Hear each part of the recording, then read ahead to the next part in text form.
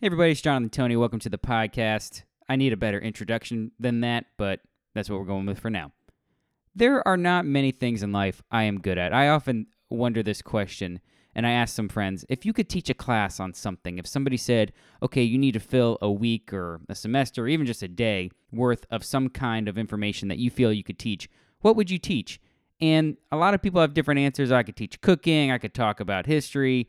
For me, I'm always like, I don't know. I could talk about 90s sitcoms. I mean, that's something I know quite a bit about.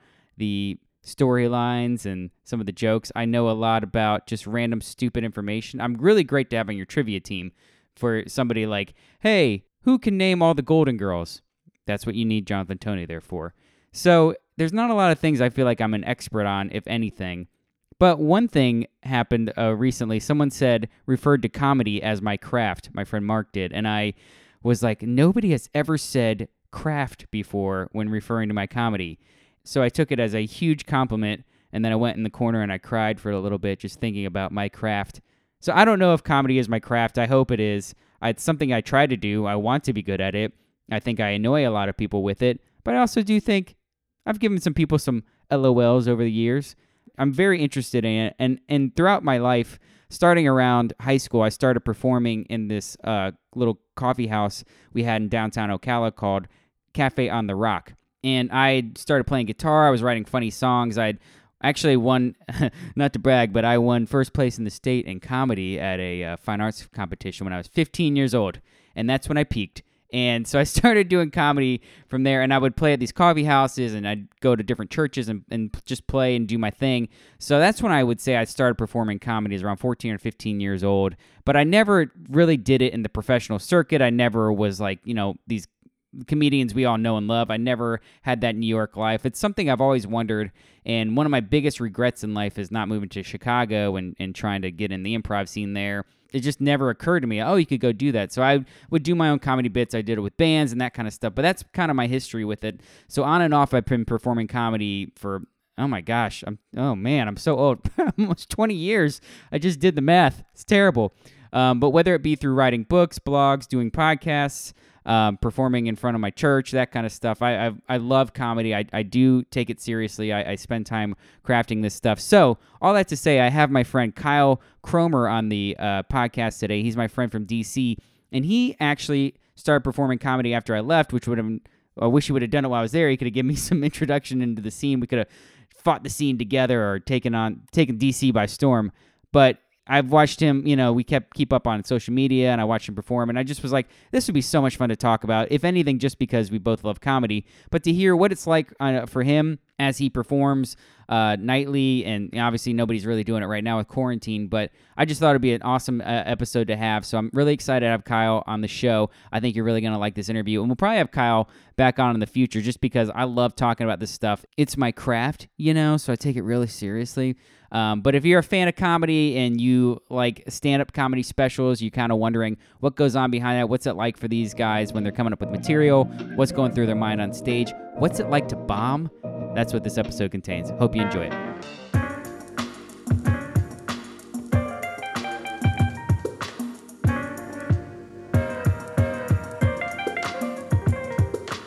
I'm here with my old friend from the district, as we like to call it. Do people still call it that, or did anybody ever call it that?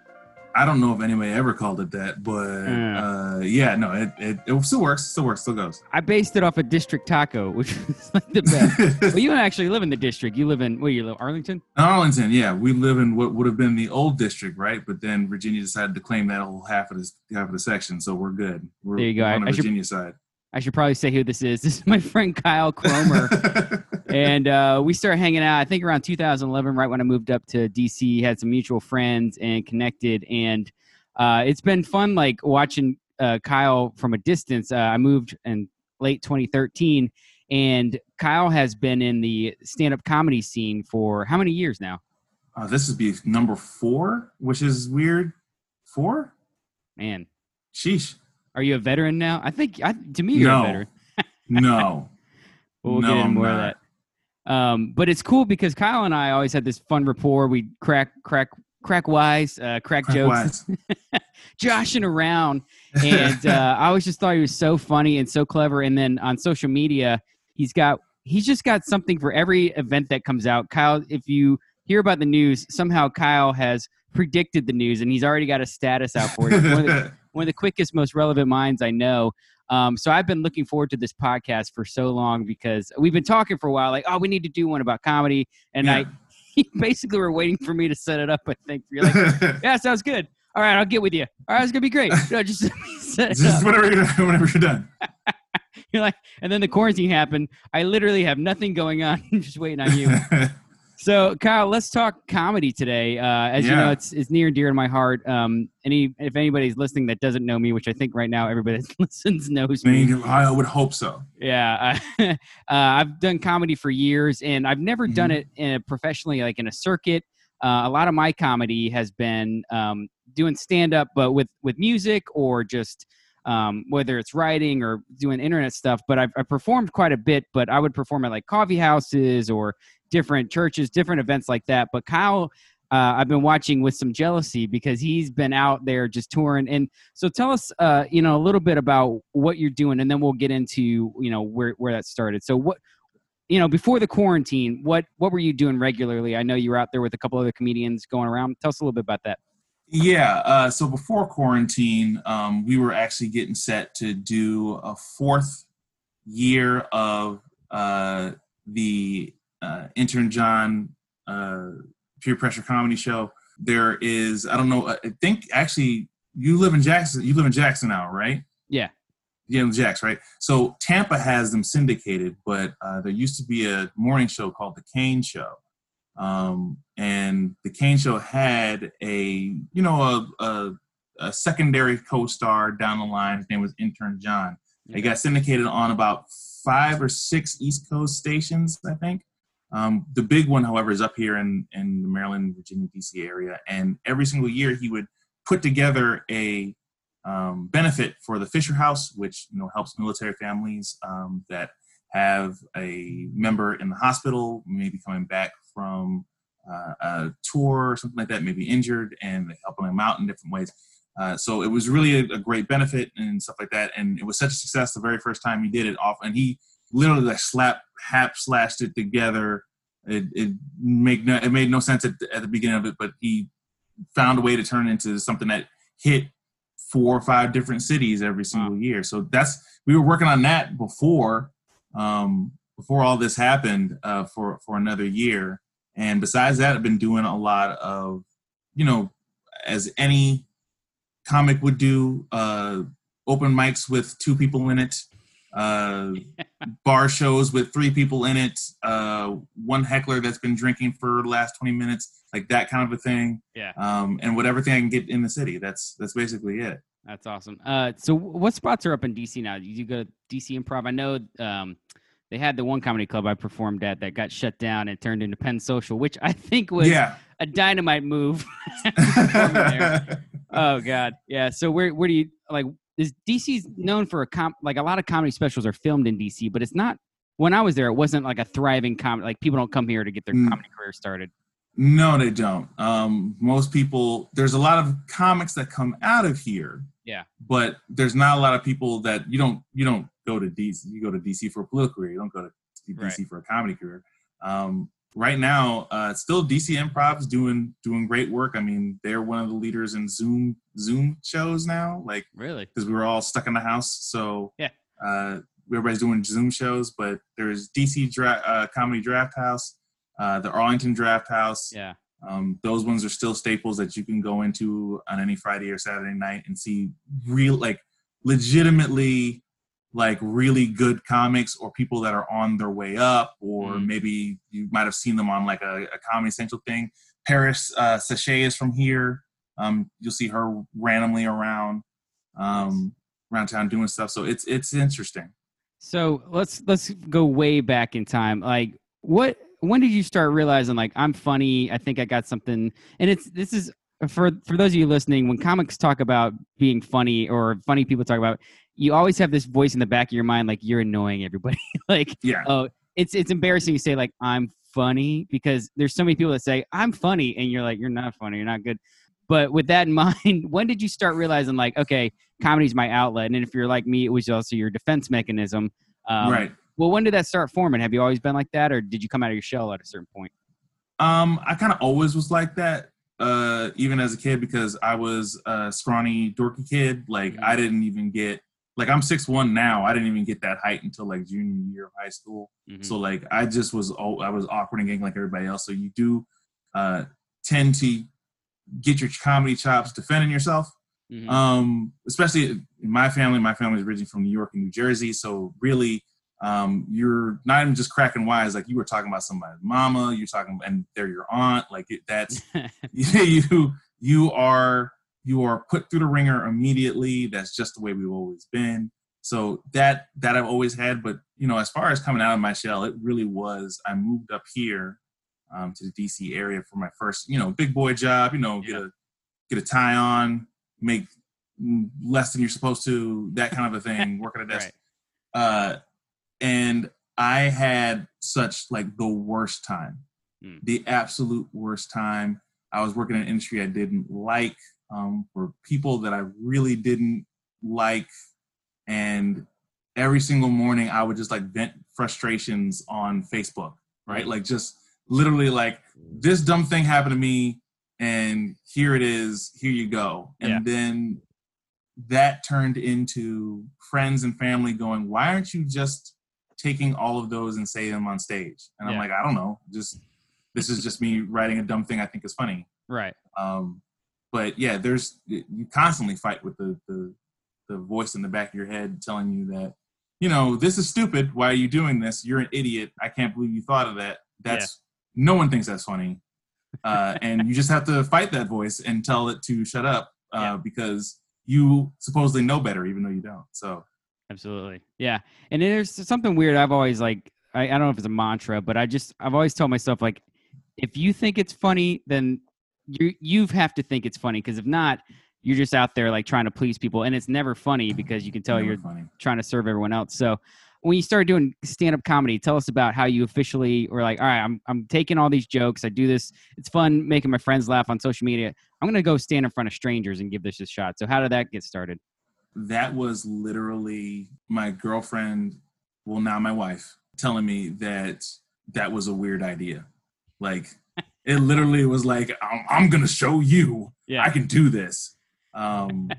Because again, that's my life. You have to be able to take massive amounts of criticism from people who love you. Like, that's just the way I am. She was like, oh, well, I'm going to be there. We're going to invite people. Let's do this. Right. Because that was her way of like egging me on to do this.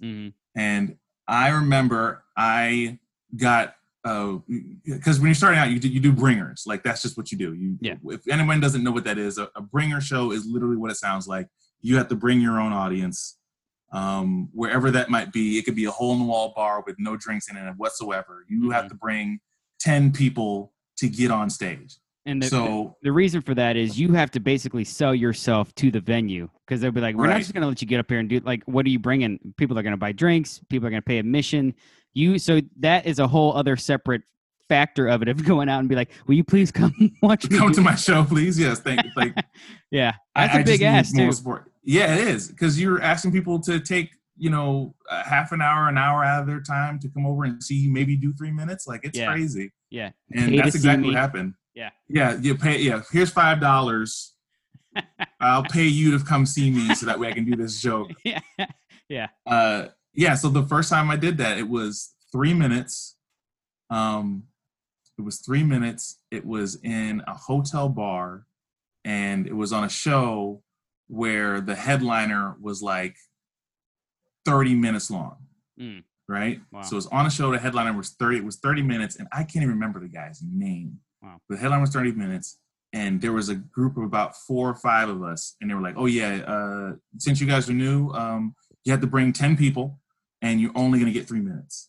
So I remember distinctly, like, I thought I did really, really well, right?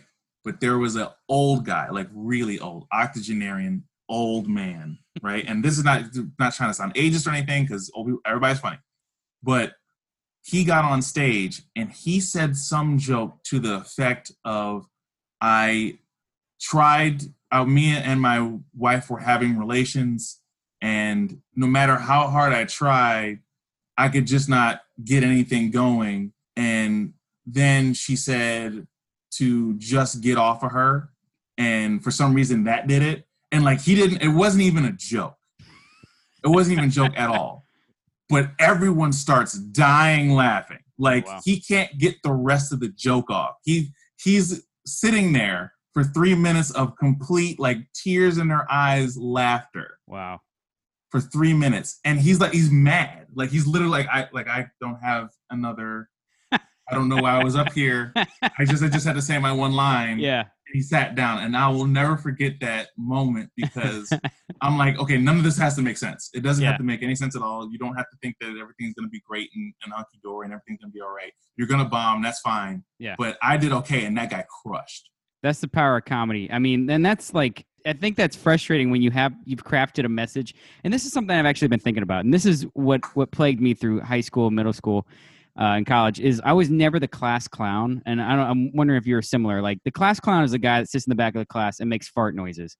And right. I viewed myself as a class comedian, where I was literally like writing out comedy skits and like ideas, like songs. I'm like, I'm crafting something here, you know? And so like when somebody gets up there and just farts and it gets this big laugh, you're like, they're not even trying. Yeah. There's no hook there. There's no progression of thought. What the heck? But really, I mean, that's a lot of comedy. You see the shock value, you see the people that just are naturally funny, and I don't hate all of that either. Mm-hmm. So anyway, that's sorry. I took away from that was just my side. No. I actually was going to ask you. I was going to ask you your opinion on that, because a lot of folks in this genre of thing, mm-hmm. You know, it's always this drive, like with Instagram and Facebook and social media, like you can get your own audience. I mean, you have a podcast right now. You didn't pay Time Warner to put your podcast on their thing, like, you know what I mean? Right. So you can get your own audience, but how does that jive with like Instagram comedians and people writing like really not like Vine, like people like I've seen incredible things on Vine, like they're 5 seconds long that are the funniest things I've ever seen in my life. But then there's like all of this other stuff there that people are just throwing stuff against the wall and see what happens. Like, what are your thoughts on that? Yeah, it's Cluttersville, you know, and it's hard because it's great. Like you said, I didn't have to get signed for this. You know, I had a radio show in college that I got Monday nights to do my own thing. But I mean, that was like a big deal. Like, John gets to be on the radio. And that's where I had to like learn to like talk to myself a lot more than I had grown up. And so it's awesome because everybody gets a shot now. Like, you get your 5 minutes, you can get out there and you see some people that are like really good, that get well known. But then you get people that, like, I'll tell you the thing that annoys me more than anything right now is the Office memes, where they rely on basically people's love of The Office and they make some crappy joke. Like, here's Kevin spilling the chili. This is what it's like, you know, when you walk home and your wife isn't ready for dinner. Just something stupid. And it's got like, it's got like 8 bajillion likes on it. And you're like, and you know how this is when you post stuff on Facebook or whatever, you're like crafting this status. I'm sending it to friends. I'm like, is this funny? Would you word it this way? And I put it out, all this work into it. And I'm like, all you had to do was post an Office meme or something like that. And I remember thinking like, there's no coming back from this when people would send me Vine compilations. They're like, this is so funny. And I was just like, I hate all of this stuff. It's just people falling, you know? And I remember thinking when Twitter first came out, I'm like, this is kind of cool. You have to be quick. You have to make a one-liner joke. But over time, I've become more of a writer, I guess, or storyteller type thing. And I want to have some substance. So it's been harder for me to be brief. And that's why, like, you know, when you have 3 minutes to do your comedy bit, that's not that much time. You're up there. You basically have to do a couple one-liners. They don't really get to know anything about you. And so I love like comedians like Demetri Martin, Mitch Hedberg, they're one-liners. But those guys, I feel like to do that well, you're up in a genius level stratosphere. But yeah, and it's go ahead. I'm sorry. No, yeah. And so for people like me, then I'm like, some of the comedians I love the most, probably that I aspire to be like, are ones that use comedy to make a point and comedy to take you somewhere. Comedy to make you think like, oh yeah, it's true. While you're laughing, I aspire to be that. I don't think I'm anywhere close to it, but to answer your original question, the internet comedy, it drives me nuts. And some of it's funny. Like some of it, if you can get somebody to laugh. But that comes back to your point about the guy that got up there and made a wasn't even a joke, but it got a laugh. That's really the point of comedy. If it gets a laugh, I mean, that's really the goal. But and we'll get into this a little bit more later too about the messaging of it all. But yeah, it drives me. What do you think? Oh yeah, no, I just was asking. I mean, again, no shade to Instagram comedians, no shade to anybody. Like if you're on TikTok and you're crushing it, like please keep doing that. Like I completely understand. I completely get it. Like I'm jealous as well. Kill it. I'm jealous, right? Like I'm supremely jealous. Yeah. But the same thing of like, you know, how do you get to be? You're talking about two dudes that I absolutely love, like Demetri Martin and Mitch Hedberg. Like, you know how many one-liner jokes they had to go through and write to get to temporarily stairs, like an escalator's temporarily stairs. Right. Like so many, and I can't do one-liner comedy. Like that's so many. There's so many ideas that you have to throw out because it just doesn't fit in the one line. I'm like, and it's kind of bad too because they tell you when you start doing comedy, you're supposed to like keep your thoughts, right? But remember, none of it's important, so you can just leave stuff out. You can X stuff out, and I think everything that I make is gold, even though it's not. So right, I'll have whole notebooks full of stuff like, oh, this is so funny. Why didn't nobody think this is funny? This is hilarious, and I'll work on it for a month, and then be like, this is not. I don't have nothing for this. There's nothing. There's no way to make this funny. Yeah. It's so. Tell me about your first gigs when you get up there. You're learning how to create content because it's one thing to just like talk about the news or whatever, like any trending article. It's in that, but there's not a shelf life on that kind of stuff. So as you're crafting your content, you know, we're in an age like where you can always talk about Trump. You can always talk about some of these bigger overarching issues. But I was talking to my friend the other day. I'm like, man, I forgot we had a whole impeachment thing. I mean, that was just like 2 months ago. You know, I'm like, that feels like distant history now. So as you're crafting your comedy, you're building your set. And one thing I think people don't realize is, you know, when you see a comedy special, this has been at least a year or so of them doing sometimes 5 gigs a night. Like Kyle said, grinding this stuff out, working through it, like working on this stuff, refining it. And then you get maybe an hour, you know, and that's coming off of like hours and hours of content. So how was it for you, like learning how to like, oh, I got to craft content that I can do multiple times? You know, take us through your first shows, like the bombs, like what worked? What did you refine? How did you develop a set? The developing a set is hard. Developing 5 minutes is the longest 6 months. Like it doesn't make any sense. It's good. You basically spend most of your time, and literally, like you think you got an idea for something, and you'll say that idea on stage, and it might get a chuckle. But then, even while you're on stage, you'll think of ways in which you could make that better. Mm-hmm. Or when you get off, the worst part is when you get off a stage and you think of a totally great tag. And again, for people who don't know, that a tag is the thing you add on to the end of a joke that like adds power to the joke. So if you've heard someone say something that you thought was really funny and then they added something else to continue that same thought, that's a tag. Yeah. You'll think of tags after, like you'll be sleeping at night and then wake up in the middle of a dead sleep and be like, oh crap, I should have said that, and then write it down and go back to sleep. But and that's something like I guarantee you have the same instances. Your wife is just like, what's wrong with you? You're just in a bad mood. And I'm like, I just worded this like this way. I missed this whole opportunity, and like I'll never get it back. You're up at 4 in the morning. It's the internet. No, it's never going to come back around to me.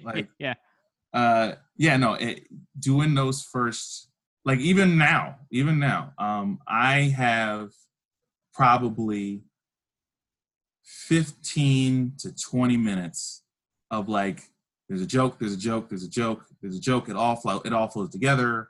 Right. And that's after 4 years. I have like 15, maybe 20 minutes. Yeah. Right. Like it's easy to think of things. It is hard to craft everything else around it. Yeah. And those first shows doing stuff, I like, man, this is so funny. And then you say the joke and like everyone's laughing. Great. Now what? Mm-hmm. I couldn't get like segues. I couldn't get like my language or my style down. I was trying different things. How do you know if you're a one-liner comic if you don't try one-liners? How do you know if you're a storyteller if you don't try storytelling? Although I still say that everyone should try and do a story, like try and do storytelling of some sort. I think it helps everybody, but you don't know if that's your thing. Like, but for me, I've always tried to keep it to my voice. Whatever I think is interesting or bad or off or something. And that's why I think things like observational comedy tend to last a lot longer, because they're things that everyone deals with. I mean, we could sit here and talk about Jerry Seinfeld, right? Mm-hmm. Like the young kids don't really like Jerry Seinfeld that much. The older people do like Jerry Seinfeld a lot, right? Because just that the setup, joke, punchline kind of formula he has is almost like, if you look up in a dictionary, this is how you tell a joke. Yeah. Right? It's very Bob Hope. It's very Bob Hope. Bob Hope, it's this. Ha ha ha. It's this. So again, a lot of younger people don't, but I always tell them to watch those older guys, because those ones will always be funny. Like it may not be as funny as other stuff, but you can, okay, here's the thing. Here's odd about it. Why don't they just do it like this? Yeah. Isn't that funny? That is kind of funny. Like it's sounds like you're giving a lot of, extra fluff to somebody who doesn't need it. But those guys have been doing that very same thing for years and years and years. Yeah. And just getting those basics down, you can just branch off and do a million different other things, especially for stand-up. Yeah. Did you see Seinfeld's newest stand-up? I actually did not. I haven't had time to watch anything since, like, they told me quarantine, we weren't going to be doing anything. I know, like, right? Work was going to be easier. It's not. They just work you more. I don't get I know. it. They're like, hey, now you don't have to commute. I bet you can do all this extra work now. Extra work now. Yeah. No, you do an hour in a car? No, you didn't. More. Exactly. I'm curious what you would think of it, because I watched it, and everybody loves Seinfeld. Even if you don't love him, you look up to him. But it was remarkable to me, and I'm like, this guy's been doing this for 40-something years, maybe more. And he is the exact same comedian he was in the 80s. Like, we run faster to run slower, and why we And I remember thinking, I'm like, I'm not laughing, but I respect the craft of the you could just tell, joke, like, right? This dude sat down with his yellow notepad, and he's like, I have to grind this thing out and find the hook and what's funny about this, So it is interesting to see how comedy's evolved, and like, to go back to what you were saying earlier about being in this internet age and everybody's got a voice. I do wonder what's going to stick around, which comedians are popular now. And there's a lot of nostalgia. Even people like on Instagram, like the Fat Jewish, I think he had a big scandal because he was just stealing other people's content. Stealing jokes, yeah. And you can kind of get away with it because there's so much to digest, so much to download. Right. So when it comes to that short attention span of people, what do you see in the future doing stand-up, assuming we go back into clubs? Right. My thought is that there's a power, though, that comedy clubs have that nowhere else has. And like internet humor, you could have 70 billion fans, but if you go do a live set, it's completely different. And it comes back to being like the class clown versus a class comedian. And comedians have to, like you said, grind this stuff out over years, craft this stuff versus get up there and do improv. And so when you're doing your shows, I like to have like a baseline of jokes. And even when I'm doing like other podcasts and stuff, I think the baseline is good. And then anything that happens on top of that is bonus. So as you've crafted, like, does stuff come to you in the moment and then you add it in later? Or, what's when you're on stage performing, what's going through your mind? What are you thinking about? When I'm on stage performing, I am normally thinking about my timing is actually the thing I'm mostly thinking about, because I've screwed up wonderful jokes that I messed up because of timing. I'm constantly thinking about timing. How long I'm on stage, how long I'm staying on a topic. But you're right. There is a baseline. I have a baseline of these 4 jokes I'm going to say. I'm going to say these 4 jokes. I know the segues between these 4 jokes. But if something happens, I have a tree or a branch that I can go off on and come back on. I like that. Yeah. There's plenty of jokes that I have that are not open-ended, but you can take them in multiple different directions, Mm-hmm. and they could end up being a minute joke that ends up being 5 minutes. Yeah. You know, I've had to be on stage where, you know, oh yeah, you know, I prepared 5 minutes. Okay, good. We got 15. Do you want 15? And I'm like, yeah, I'm going to take 15. Yeah. But I don't have 15 minutes worth of jokes. Yeah. So you try and figure it out from there. One of the things I've now do, which I didn't do before when I first started, was crowd work. I stunk at crowd work, and this is someone who I talk to people all the time. Yeah. And I stunk at crowd work. I didn't know like what to do with it. Tell us about that. Then, how did that start? What were your first go rounds like? But for crowd work, when I realized that crowd work is easy if you let the crowd do the work for you, like literally make the crowd work, not you do the crowd work.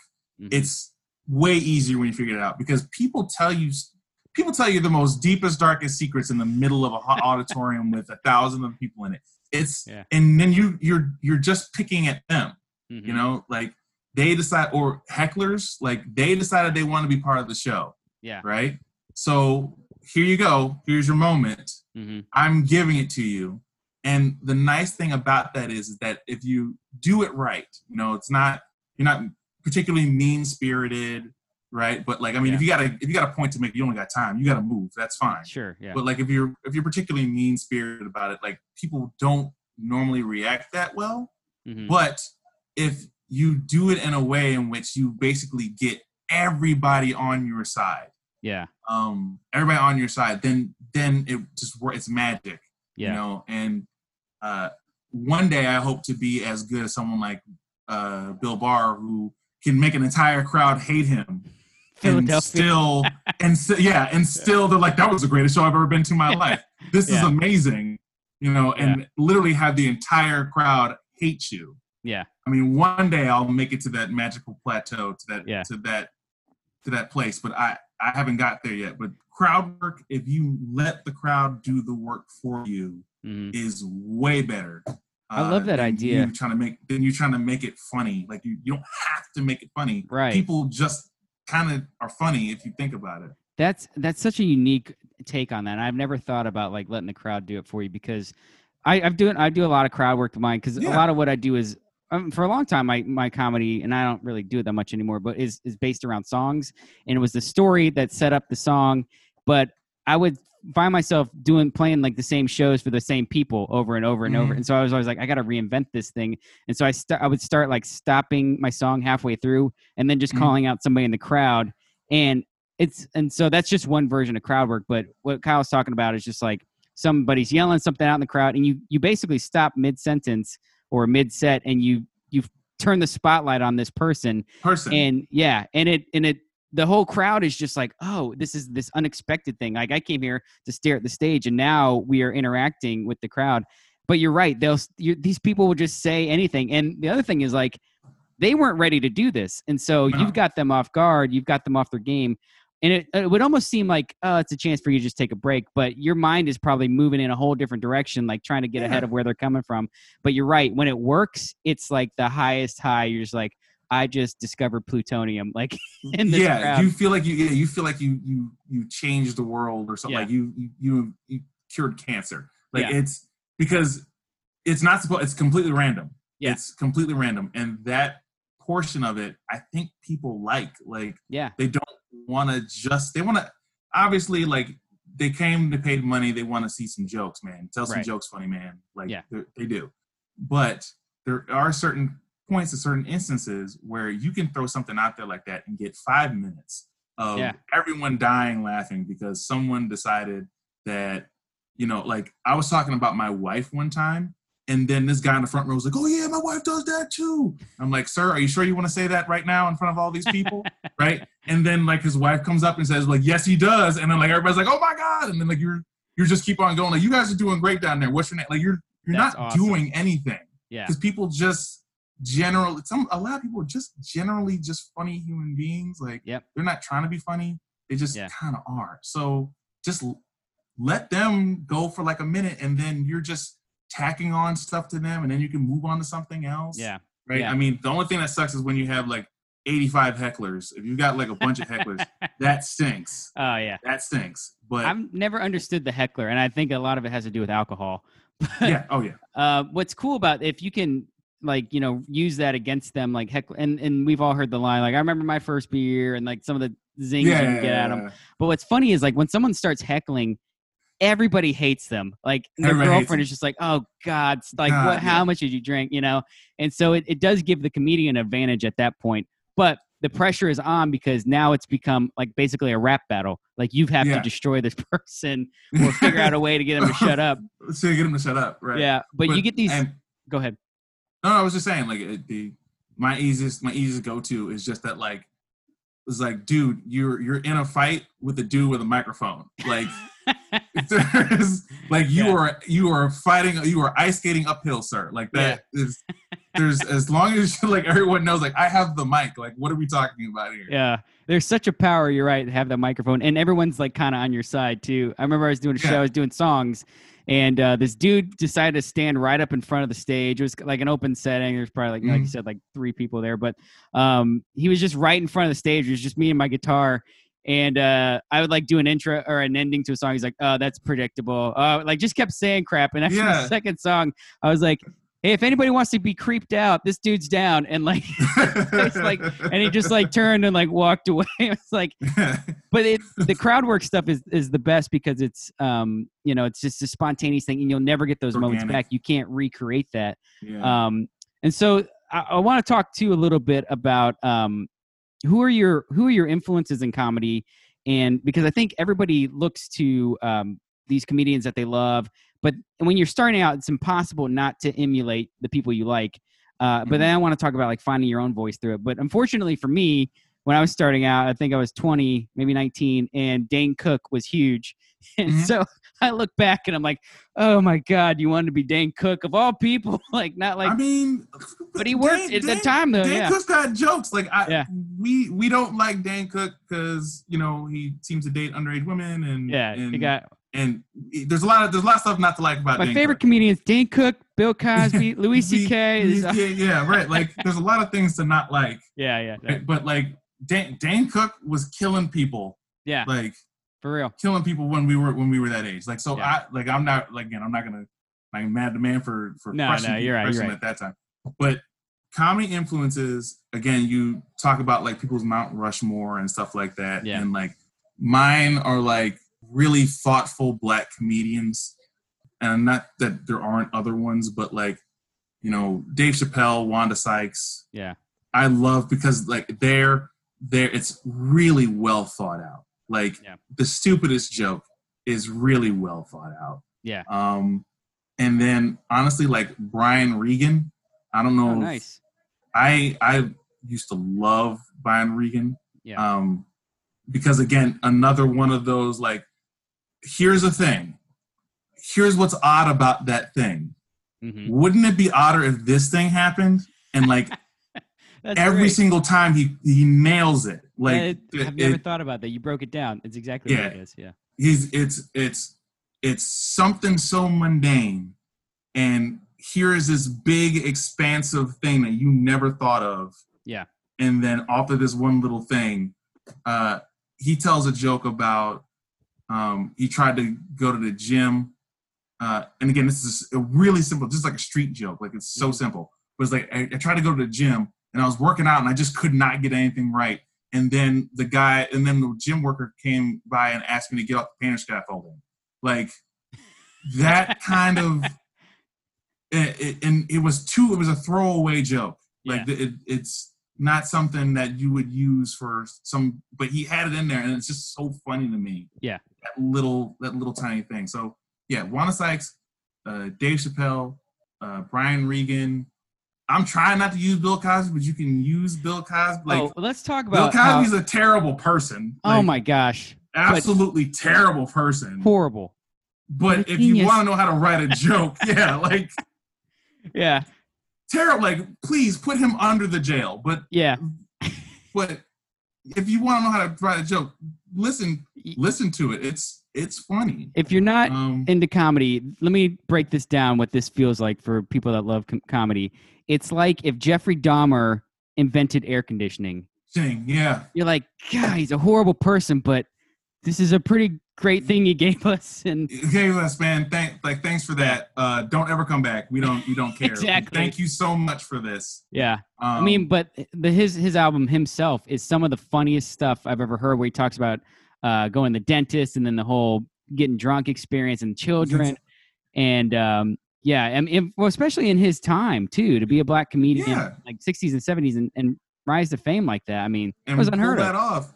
Yeah. The children, feeding the children chocolate cake because it has all the ingredients of breakfast in it. Yeah. Like, again, that sounds so stupid now. Now, like, oh, why anybody could have thought of that. No one was thinking of that. Yeah. It sounds dumb until it happens, and then you're like, oh, crap, it was right there the whole time. How is that? And that's what Jim Gaffigan does, too. I'm like, yeah, Jim Gaffigan. How did you make me cry laughing talking about ketchup? And I want to talk about influences for a second. I'll put my 2 cents in. But it's hard because there's comedians I love, like Jim Gaffigan and the one-liner guys, but I try to emulate them and it just comes out terrible because it's not my voice. So it's not your voice. So when you started doing comedy, like how soon did you feel like, okay, this is my style, like this is who I am? You got Chappelle, Wanda Sykes, like did you emulate? And it's impossible not to emulate them, but when do you feel like you got down, like, this is how I do comedy? When I figured out that, so this is going to sound weird, right? But like, I feel I'm a better writer than I am a stand-up comic. Oh, I so get that. Yeah. Once I figured out that I tend to write jokes out better, right? I figured out what my voice is in the writing and then made that the voice on stage. So like, when I'm writing something, and you'll see me on Facebook or something like that if I write something political or something that's on news, on something news related, right? I am writing in the voice of myself, but myself is just is like a regular guy who's not an everyman, but just a guy. Mm-hmm. And doesn't take himself too seriously, like knows some stuff about some stuff, knows enough to get in trouble, but not enough to know everything in a possible world it might be. Right. He's black. He wears glasses. Like, it's another influence would be W. Kamau Bell would be another one for this, because that's again another well thought out everyman kind of a person. Mm. And once I figured out that like I need to just write the jokes down and say what I wrote, not like try and make it zany or like try and make it wacky, because that's not me. Yeah. Once I figured that out, then everything started going faster. So I could just literally write out why I thought the thing was funny, and then write down all the tags with it. Again, tags, stuff that you would, additional jokes, like write down all the jokes that came to me while it was going, and then do it that way. And then again, you're worrying, at least for me, I was more and more about timing. So I was looking at those other comedians, the Jim Gaffigans, the Zach Galifianakises, the John Mulaney's, and figure out what the timing of it is. Yeah. And that's the other thing that, blows your mind, is when you nail the timing of a joke. Yeah. Once you get that stuff down, then it starts becoming like, okay, it's second nature. I can figure out this. I can figure out this. Yeah. You have your flow. You have your rhythm. So Kyle's talked a couple of times about timing, and what that is, and you might have a different definition, but it's basically, you could have, it's the way you would read a book. You could fly through it, but a lot of comedy most of comedy, I would say, is in the delivery of it all. And you let the audience hang for a minute, like silence, you use that silence. But it's the cadence and how you deliver a joke. And so is that how you kind of define it, as like making sure you're not talking over yourself, flying through the jokes? Yeah, it's the cadence, the timing, and then different jokes have different timing, and it's like listening to music. Like, heavy metal's different than contemporary. Rap's different than rap is different than hip hop in lots of cases. People have different flows. Like it is, and that's why I think it's really cool. Like, I was always super jealous of Jonathan because of the fact that he could play music. So he was a funny person that could also play music, and there's such a collaboration on that. There's such a natural joining of those two things, music and comedy, together, because of the fact that comedy has a timing and a rhythm. Yeah. So I completely agree with you. It's that cadence. It's whatever that it's jokes have different, and jokes can have different laughs based on how you did the cadence of it. Yeah, for sure. And that's one of the hard things about doing musical comedy. And there's some people that do it really well. Fly the Conchords, probably on my Mount Rushmore, especially their comedy performances. I mean, the show's funny and their songs are funny, but what I picked up from them was like, oh, you make the actual performance part of the joke. And that's why it's stop songs, because like you can't just sing the same chorus 3 times in a song and it's always going to get a laugh. They kind of know where it's going and stuff. So twisting it up, that's part of timing to me, is making an awkward pause. And sometimes when you're just talking and you hit a pause the right way, the crowd kind of jumps ahead of you and they know where it's going, and then you can take it another way. And that's part of the live element, that where you can almost like switch it on people. So I want to make sure I talk about this. I think I meant to say it earlier. Let's talk about bombing, because I have this theory that every person should do 5 minutes of stand-up at an open mic night at least once in their life. And you might be actually good at it, and it's probably a fun experience. But there's nothing like the awkward silence of like 15, 20 people. And this is my thing with comedy, and this is kind of why I would do open mic nights at coffee shops, because if you get up at a comedy cellar or comedy club, they don't have a hookup for your guitar. They have nothing. But people are all sitting there like ready to make us laugh. At comedy, at a coffee shop, it's like you've just listened to 5 white kids cry through their poetry, and then you get up and do. I think you came to my show at Busboys and Poets at one time. Yeah. And it was hysterical. Yeah, it was, but it was like so out of left field. So with comedy, though, at a traditional venue or a comedy night, people are waiting. They're watching you, saying, make me laugh. If you listen to a musician, people can be talking in the back, having drinks, like, oh, you were great. Like, we kind of were listening, whatever. But in comedy, everybody is zeroing in on you, and you have to make them do this involuntary thing, which is make me laugh. It's terrifying. And inevitably, you get some crickets and silence. Tell us about those moments for people that have never bombed on stage. What's going through your head? And then tell us about the entire night afterwards, because there's a whole lot more to come from it. So I remember distinctly is it the best bomb I ever had, or I shouldn't even say like the worst bomb, like the best bomb I ever had, because you bombed constantly. The best bomb I ever had was in Virginia. I took my wife, my then girlfriend, my wife, out to Virginia. I was doing a show for a guy over here who runs a Capital City Showcase. He's now a really good friend of mine. He's very, very nice. He let me get on a show out there, and it was my first big one. I got $10 to drive 50 miles out in the middle of Virginia. To this. It was a barn. They had the town. It's Virginia, right? So like it's all old horse farms and stuff like that. People with lots of money that can own, I don't know, 18 horses for some weird reason, whatever, right? Like they had taken an old barn and turned it into a concert venue. And I remember distinctly going in there, and there was 2 black comics. It was me and another guy named Jamel Johnson, who's from here. And I went before him because obviously he's seasoned, like he knows what he's doing. I went before him, and I had 10 minutes. And I was telling jokes related to being black to a 95% white audience. And the 95% white audience that has nothing to do with the city. Like I can perform in a white audience, but it has never been to a city, doesn't like black people don't live in their neighborhood. It's a horse farm. Like they don't have anything. So to say I bombed on the first joke, right? There was an audible coughing, like that could be heard in the back, right? Like there was 2 black people in that entire crowd, and like they're like hee like chuckling, but not really laughing because again, there are only 2 black people in this crowd. You don't want to like 200. You don't want to out yourself, and I didn't know then that I could just talk to those 2 if that's the only jokes I had. Like there's certain things that you could do. I heard audible coughing, and I'm trying to get through the rest of the set, and they're giving me like a timid chuckle, like every other joke. and I'm moving so fast that my 10 minutes turned into 5 minutes. So then I had 5 minutes of nothing. Yeah, This is like you put time in there for, they'll probably laugh at that. That's they'll gonna probably take laugh at this, and I can branch off this way, but that's not working. Yeah. So my 10 minutes turned into 5 minutes of action material, and then I didn't have anything else after that. I didn't know how to crowd work.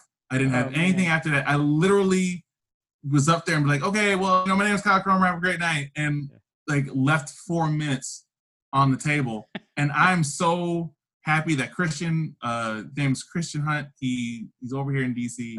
That man's wonderful. He let me perform again. Mm-hmm. We're good friends now, but that was not a good set at all. And then what made it worse, the kicker to it was the guy after me, Jamel, we were talking about earlier, got up there and he's killing. He's murdering with the same type of jokes. Yeah. So I'm sitting there, I'm like, what did I do wrong? Like, how did I mess this up? Yeah. And so you replay it in your head, you're going over jokes, you're trying to figure, like, what did I screw up? And those teaching moments are again, they're gold. Like, it feels crappy for a little while. And then after that, you start realizing, okay, well, I got that done. I can now do it again. Yeah. You get this fearlessness, I think. And it's, I do sales for a living, and I use elements of stand-up in sales, and even if I'm not trying to make them laugh, but like you bomb out on a sales call. I did one. I got stopped by everybody, and my friends that were at work like, "Are you okay?" I was like, "Dude, I've stood in front of people that like I can see these people and they hate me." Doesn't mean it feels good. You don't want it to happen, but when it does, it gives you. And that's why I tell everybody that they need to do it, because if you can make it through that, and then you can get back up there and do it again. Yeah, and so there's like a bit of, I think when you bomb, you have a horrible show, and part of you that later that night is like, I suck, I'm never going to do this again in my life. I'm never going to do this again. Yeah. But then you almost want to be like, prove yourself that you can do it. But I think the thing that keeps comedians going, and tell me if this is true for you, is that when you get live laughter, it's the biggest high in the world. Like, there's nothing that's, I've never tried heroin, but I assume it's pretty good. It's got to be close. It's got to be close. But is that what keeps driving you to keep going? And, it's different on internet. Like, on the internet, if you get like likes, and that kind of feels good, but there's nothing like that live laughter. No, there isn't. There really isn't. Especially if you know a punchline's coming and the punchline kills. Yeah. Like, oh man. It feels so good. It feels so good. And you were talking about it earlier when you were saying, like, a lot of aspects of comedy are the twist, the twist at the end of the joke, the taking in a different direction, the crowd getting ahead of you to the joke you're about to say. Yeah. Right. And then you completely flipping it on them, or them agreeing with you because they went along with you to get to the end of the point that you're making. Yeah. Like, it is like being in 1,000 TED Talks, and like everyone's just hanging on your every word. Yeah. It is such a great feeling. And to have someone come up to you after the show and not even do like the whole, like, hey, hey, good set, man. Hey, thanks. Appreciate it. Right. But like that joke you told about Captain America, like I was crying, and that's the one that they left with. Yeah. They left with one joke, and they'll always be like, you know what? I remember that one time we saw this guy. I don't remember his name. He was talking about how Captain America might be a racist. Like, there's there's something about that. And that's why, like, we were talking about, fat Jewish, or like people stealing jokes. That's why people feel so adamant about it, because that's a great point. Stolen, you got a joke that you wrote, and that joke got a gajillion likes. Like, so many people thought it was funny. And then someone uses it, and you're like, I gave that effectively away to the universe. I gave you the polio vaccine. I gave it away for free. Yeah. Why are you using it to make money? Like, like you got a great one off. Yeah. Like, I gave it here you go, world. The world is a better place because that thought is out there. Yeah. And they broke into your cellar and they stole this thing that you had mined, and like, and didn't cut you no check, didn't cut some other resource, something. Yeah. That's a great point you mentioned about, like, you get those the people that come up after the show and in the live laughter. I remember one woman told me after a set was like, I just got surgery. You made me laugh so hard that I'm leaking. I was like, that's disgusting, but King, thanks. but I'll never forget that.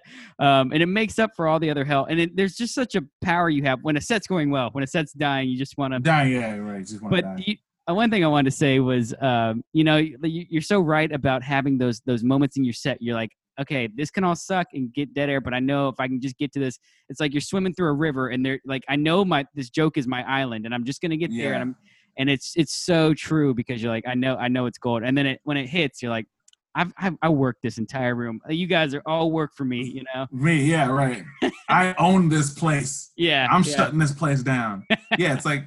It's you see a basketball player get hot for 5 minutes while shooting, and then if you've ever seen Steph Curry get hot for 2 minutes in a basketball game, it's that same feeling, only for less athletic people. So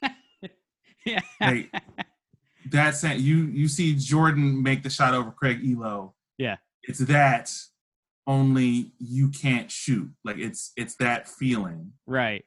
No, you're exactly right. Well, we're probably wrapping up here in a sec. I want to talk. I think we'll do another episode of this. So much fun. Kyle and I could probably talk for 12 hours. 12 hours on this. Yeah. Please. But I want to talk a little bit about the power of comedy, and especially in social media era, and everybody's got opinions about everything. What do you like using comedy as an escape route? Like, I just want to be like Jerry Seinfeld and talk about Notebooks, or do you like to use it to get your point across too?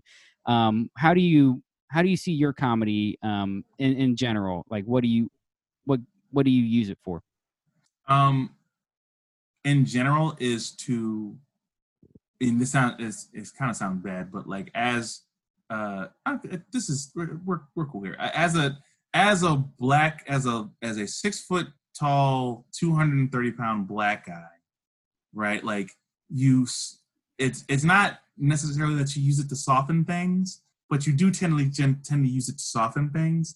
I don't mean to do that, but I always think about that when I'm writing comedy or putting something together. Like, I like turning ideas that seem harsh or bad and making them lighter. Okay. Again, that sounds racist when I say it like that. Because I'm making lighter, but but you know what I'm saying. Like, you're making something that seems off or seems intimidating and making it lighter. We just got off of quarantine.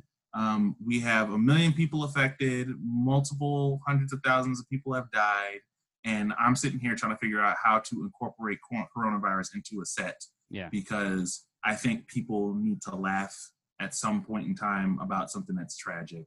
About something that's bad that's happening. Yeah.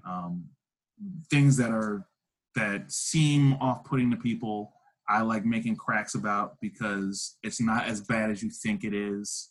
And even if it is that bad, finding a way to get through it or see it as less of a mountain, makes a mountain easier to climb.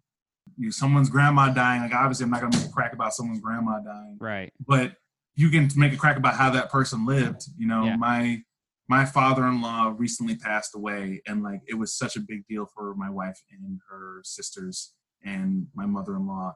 It was so bad for them. And I think about me being there and trying to be a part of it. And I wasn't, obviously not making fun of like the way the man passed away or something like that. But sure. Like, the whole entire time, like, you remember that time that your dad like did that thing? And it was hilarious. And like, and we did this, like, remembering what was good about it or what makes that dark time a little bit lighter. Yeah. Those are the things I tend to do. You see my Facebook status is literally like, here's something bad that happened, or here's something that's really off-putting for a lot of people. Yeah. Here's the way I like to look at it. Yeah. That kind of a thing. I think that's so powerful. And you're right. It disarms people a little bit to say, yeah. And I've said for years, like, my parents went through a divorce or things were weird with my father, like, I use comedy not to just like laugh it off, not to address it, but to address it head on. To address it. Yeah. And so I've always said, like, if you can laugh about it, then it hasn't beaten you. If you have, some disorder or and you find a way to like, and it's different if you're making fun of other people's issues, but if you make fun of your own things, it's like, okay, it hasn't beaten you, like this thing you're going through. And that's why I think it is powerful to talk about current events and to find the humor in it. Because especially, I mean, you live in DC, it's like, nonstop news coming out of there. And it's hilarious when you stop and look back at how angry somebody's getting over something. It's really pretty funny. But you're exactly right, man. Like the power to just laugh is something that not only benefits people, it's something that we need. And so I appreciate you being on the show. And we'll do it again for sure. There's so much more we could talk about. I do want to talk about satire, current events, that kind of stuff. But where can people check out your stuff or online? Follow me on Facebook, Twitter, Instagram, at Chromerzomes, CROMERZOME. Okay. And I'll have this information. KyleCromer.com. Yeah. Like I got in the episode bio, just check it out and we'll put the links. Yeah. Check me out at any point in time. Please leave a message, leave a comment. If you think something's funny, tell me it's funny. If you don't think it's funny, tell me it's not funny. I'll take it. Yeah. There you go. Kyle, man, thanks for your time today, and we'll talk again soon. Yeah, man, no problem. Anytime.